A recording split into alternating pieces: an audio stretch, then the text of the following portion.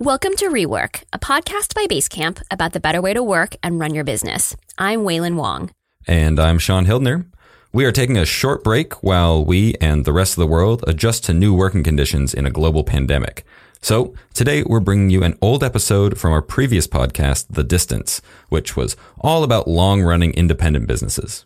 This episode first aired in May 2017, and it's about Nam Wah Tea Parlor, the oldest dim sum restaurant in New York's Chinatown. Right now, Nam Wah, like so many other restaurants, has been forced to scale back operations. They were already hurting because of xenophobia and racism towards Chinese-owned businesses. And now with forced closures, it's gotten even worse. Of its 4 locations in New York and Philadelphia, Nam Wah is down to 1 in New York that's still doing delivery. If you're not in New York, you can still support the restaurant by buying swag from their website at namwah.com. That's NOMWAH.com. I just got my husband a hooded sweatshirt from their online store. And now, here's our episode about Nam Wah Tea Parlor. How long has this restaurant been here? I have fried shrimp bone. Wilson Tang is a native New Yorker and a Chinatown kid. On weekend mornings, his family would head to Chinatown in Lower Manhattan for dim sum. It's a Cantonese meal consisting of small dishes traditionally served from trolleys that servers push around the restaurant. There's dumplings, rolls, and buns, some steamed, some fried, all accompanied by a bottomless pot of tea. I hated that growing up. I hated fighting the crowd. When I was a teenager, we lived in Queens, and it was this ordeal, like driving out to the city, looking for parking, and then waiting in line and getting a number. Teenage Wilson had no idea then that dim sum would play a much greater role in his life than just a weekend family ritual. Welcome to The Distance, a podcast about long-running businesses. I'm Waylon Wong. On today's show, how Wilson Tang, who used to dread these weekend outings, ended up running New York's oldest dim sum parlor and bridging the gap between his family legacy and new generations of diners. The Distance is a production of Basecamp. I'm Zach, a programmer at Basecamp. Basecamp is the better way to run your business. It's an app for communicating with people and organizing projects and work. If you're feeling overwhelmed by email, chat, and meetings, give Basecamp a try. Sign up for a 30-day free trial at basecamp.com/thedistance.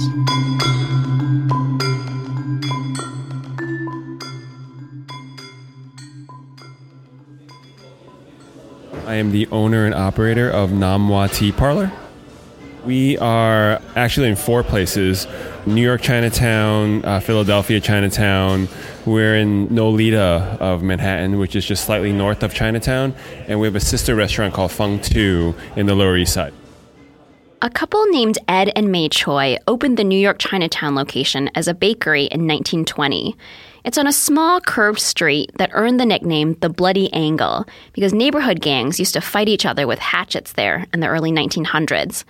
Many years later, Wilson's uncle, Wally Tang, got a job there under the Chois. He was 16 years old. He started working there in the 50s as a dishwasher coming from China to America through the Cultural Revolution. He was working there for the Choi family until the 70s, where he purchased the restaurant and the building from them and continued it into the late 2000s. When you're a newly immigrant, the thought process is you have to do this. Versus for myself, being second generation, where my parents were immigrants, it's something where I want to do this. Wilson had tried his hand at restaurants before when he left a corporate job to open a small bakery in Chinatown. The daily grind of running a cafe wasn't right for that stage in his life. His friends were staying out late and partying while he was getting to the bakery at 5:30 in the morning to open up. But the experience of owning the bakery gave Wilson a taste of being a restaurateur, and it stayed with him. I was in my early 20s. A lot of my peers and friends were out having fun, doing what 20-year-olds do. And I ended up selling it because it was a business that just kind of got by. And I think at that point I was a little too young, my life wasn't really balanced out yet. But in my second opportunity with Nam Wah, I saw myself being a little more level-headed, a little older, a little wiser.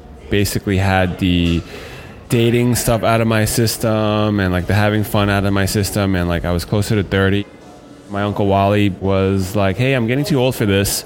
I know you were previously interested in restaurants and food service. Why don't you take another stab at it? That was in 2010. The year after that, in 2011, Wilson quit the corporate world for the second time and succeeded his uncle at Nam Wah. My parents would question me, like, why would you want to do this? Because you took a stab at it and it wasn't really fruitful for you. And you ended up losing 3 years of your life working at this thing that didn't work out, where you're educated, you can just get a job in corporate America, at some big firm, and you have a lot less stressful life. I was at a point in my life where this was basically what I saw was my last chance. No one else really wanted it, and if I didn't take it, it would have just went down in history as closed, and maybe some other proprietor would come in and take the space for whatever business they want to do, and it's gone forever. I feel like I did good thing for New York. It's a century-old restaurant, and I did my part as a native New Yorker to really hold on to old New York. If you didn't know Nam Wah's history, you might think it was one of these new businesses made to look like an old-fashioned one. You might think Wilson hired someone to put in the tin ceiling and hand-distress the vinyl booths, that he went to thrift stores to buy the mismatched plates and metal tea canisters. But the vintage patina is real, and Wilson wanted to keep that character. I'm very proud of the fact that I'm able to kind of just stop time for a little bit, and people can come in and like, oh wow, this is what the place looks like when it was in the 50s. And kudos to my Uncle Wally for being the kind of gentleman that his whole motto was, if it's not broken, don't fix it. And the place is that way because of his thought process. I see a lot of new companies or new restaurants or new businesses, like they try to replicate this old New York style, and it's very hard to replicate. I literally have something that's genuine and unique and real. Wilson preserved the Nam Wah aesthetic, but made other changes. He saw an opportunity to update how dim sum was presented and served, so he got rid of the trolleys and extended the restaurant's hours. His father was skeptical about serving dim sum for dinner, but Wilson was committed to trying the idea. Most dim sum parlors or dim sum halls serve it from like 6 a.m. to like 2 or 3 in the afternoon, and that's the lifespan of a dim sum restaurant. Those are the hours. That's what culture tells you to do. If I had it my way, I would just do this for breakfast, lunch, and dinner. And I wanted the cuisine to be very approachable. As a Chinese American or American Chinese person, I saw Nam Wah as this kind of Chinese diner. You have booth seating, you have tables, and I'm like, why can't we just make a menu with all the dim sum items? Like put a picture, description, price. As a Chinese person, like, oh hey, you drink tea. But as an American person, I want to know what I'm drinking, like what different types you have, and what the meaning behind it is. Like, what's this good for? What's that about? What's the caffeine level on this?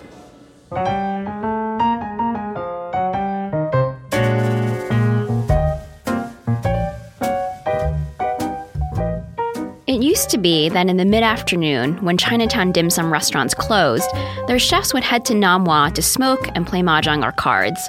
Today, the dining room is busy through dinner with a mix of tourists, Chinatown regulars, and nearby office workers. The dim sum chefs don't hang out there anymore. But that brotherhood isn't what it used to be. There aren't new chefs coming in to replace the old guard. This dim sum profession is very hard to get into, either language barrier or it's just too labor intensive to actually learn and do. They want the chefs or cooks these days, they want like this instant gratification, like, oh, I want to learn something and like just do it and like excel, where making this skins for dumpling, it's not an easy task. You have the right formulas, you have to have the right technique, and it takes years to learn. So we're in those crossroads right now, and how do we push forward and be creative and push the envelope of what the word dim sum means? At Nam Wah Chinatown, the menu is the same. It was important for Wilson to keep signature items like the pork bun and shrimp and snow pea leaf dumplings. The new locations that he opened, like Nam Wah Nolita, became his playgrounds for trying new things with Chinese cuisine. It's also a way of addressing the talent gap. He can recruit younger chefs who might not be interested in traditional dim sum, but are inspired by those flavors or techniques. We offer a Ho-Fun beef noodle soup, and it's our shank sliced beef, but obviously a shank can't be all slices, so we had the leftovers. That's Jiyu Lai, the co-owner and general manager of Namwa Nolita, which is the newest restaurant in Wilson's portfolio. It opened in 2016 after a brief run as a pop-up location. Jiyu is explaining the origins of a popular soy-braised beef dish they serve over rice or noodles. It's called fiery dank shank. So we would put the leftovers aside. We added some chili oil in there. Like Chef Calvin, he just started putting different things in there. And that was our staff meal. And I was like, this is a pretty good staff meal. You know, we should offer it out there. And when we did, it took off. Everybody loved it. Wilson and Jiyu have been friends for years, and they both come from entrepreneurial immigrant families. Jiyu's father drove a New York taxicab for 18 years before opening his own business in the restaurant industry, which made him a little concerned about his son entering the same high-stress world. At the same time, he wanted his son to enjoy his work. It's the same kind of second-generation luxury that Wilson talked about earlier. The first generation works to survive and succeed so that the next generation can have a choice of vocation. Jiyu didn't have to go into restaurants, but he wanted to. My siblings and I, we were raised to go into the corporate world, right? We went to high school, college, and then I worked at a desk job for 16 years. It's funny because throughout those 16 years, my dad was like, do you envision yourself sitting here for the rest of your life? My dad, he owned a food distribution business. His company was called Yi Pin. He made those soy sauce, hot sauce, duck sauce packets that go out to all the takeout restaurants, right? And just seeing him hustle like that, I'm like, I'm younger than when he started, you know, so I know I can do it. Namwa Nolita is a small self-service place where customers order and pay for their food at touchscreen kiosks. The Nolita location serves a selection of traditional dim sum, which Jiyu brings over from the Chinatown restaurant in a little smart car. There's also other dishes that change seasonally, and the data that the staff collects from its modern point-of-sale system helps shape the menu. When it's winter and it's cold, like we have a lot of soups, right? A lot of like spicier things, you know. As it's getting warmer, like I see from POS system that the orders are going down, you know. So that just proves to me that, okay, when spring comes, we have to come up with something more of a cold dish, you know, something more cleansing in a sense. You know, a lot of people like to stay with everything the same and they think it'll last throughout. And I feel like that's why a lot of restaurants fail. There's no innovation. In big cities like New York, there are a lot of reasons why restaurants fail. They're chasing the same food trends, farm to table, small plates, handcrafted, artisanal, whatever. There's a labor shortage of cooks, not just in dim sum like Wilson mentioned, but across the industry. And restaurants that don't own their buildings get priced out as rents go up. Namwa's Chinatown location has some measure of protection. The neighborhood hasn't gentrified as rapidly as the area around it, and Wilson's Uncle Wally owns the building. But Wilson doesn't just have the original location. There's Nolita, Philadelphia, and a sister restaurant called Fung Tu. His expansion of the Namwa family of restaurants means that his real test as a business owner isn't whether he can keep the Chinatown restaurant going, but whether his new ventures have staying power. He's planning another location on Canal Street in Lower Manhattan. You know, on the exterior, like in social media, everything looks great, right? Like I'm always posting like positive things and like long lines and like cool shit, right? But the reality is that like I am responsible for feeding the mouths of over 100 people. People that look at me, they lose track of that burden. You know, like if any of these places don't do well or they fail, it's a big deal. Nolita employs over 10 people. Namwa in Chinatown, we have over 30 people. You know, at Fung Tu, it's over 20 people. In Philadelphia, it's over 15 people. It all looks glamorous because we're in a media world, but you know, it's very daunting. You know, I have to make sure that it's successful, that we keep this money kind of flowing. It looks good, but it's actually a lot harder than it really looks. There's one thing Wilson doesn't worry about, and that's whether Namwa is authentic. He likes to challenge what that word means, especially in the authenticity-obsessed world of restaurants and foodies. Can you serve dim sum for dinner and be authentic?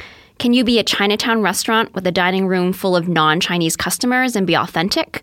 Can you serve a dish called fiery dank shank and be authentic? Wilson just wants you to come into one of his restaurants and have a good meal. I use that word very loosely now. Like, you know, I kind of don't care what you think. You know, as long as it's authentic to me, it's tasty and it's affordable. then that's really what I go for. Like I kind of walk through the noise, and as long as it's well accepted by the masses, it's okay by me. Even Wilson's parents have come around in their own way. He's bridged the gap there too. You know, there was a moment where I first started where it was kind of dark. It's like they didn't understand why I was doing this. I think restaurants really got hot.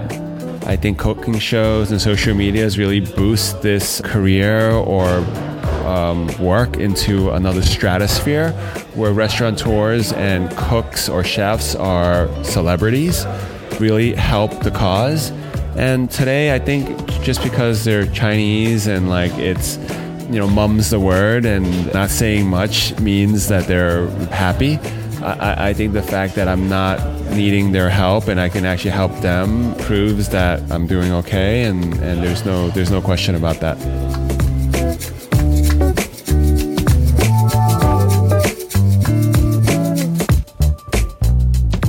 The Distance is produced by Sean Hildner and me, Waylon Wong.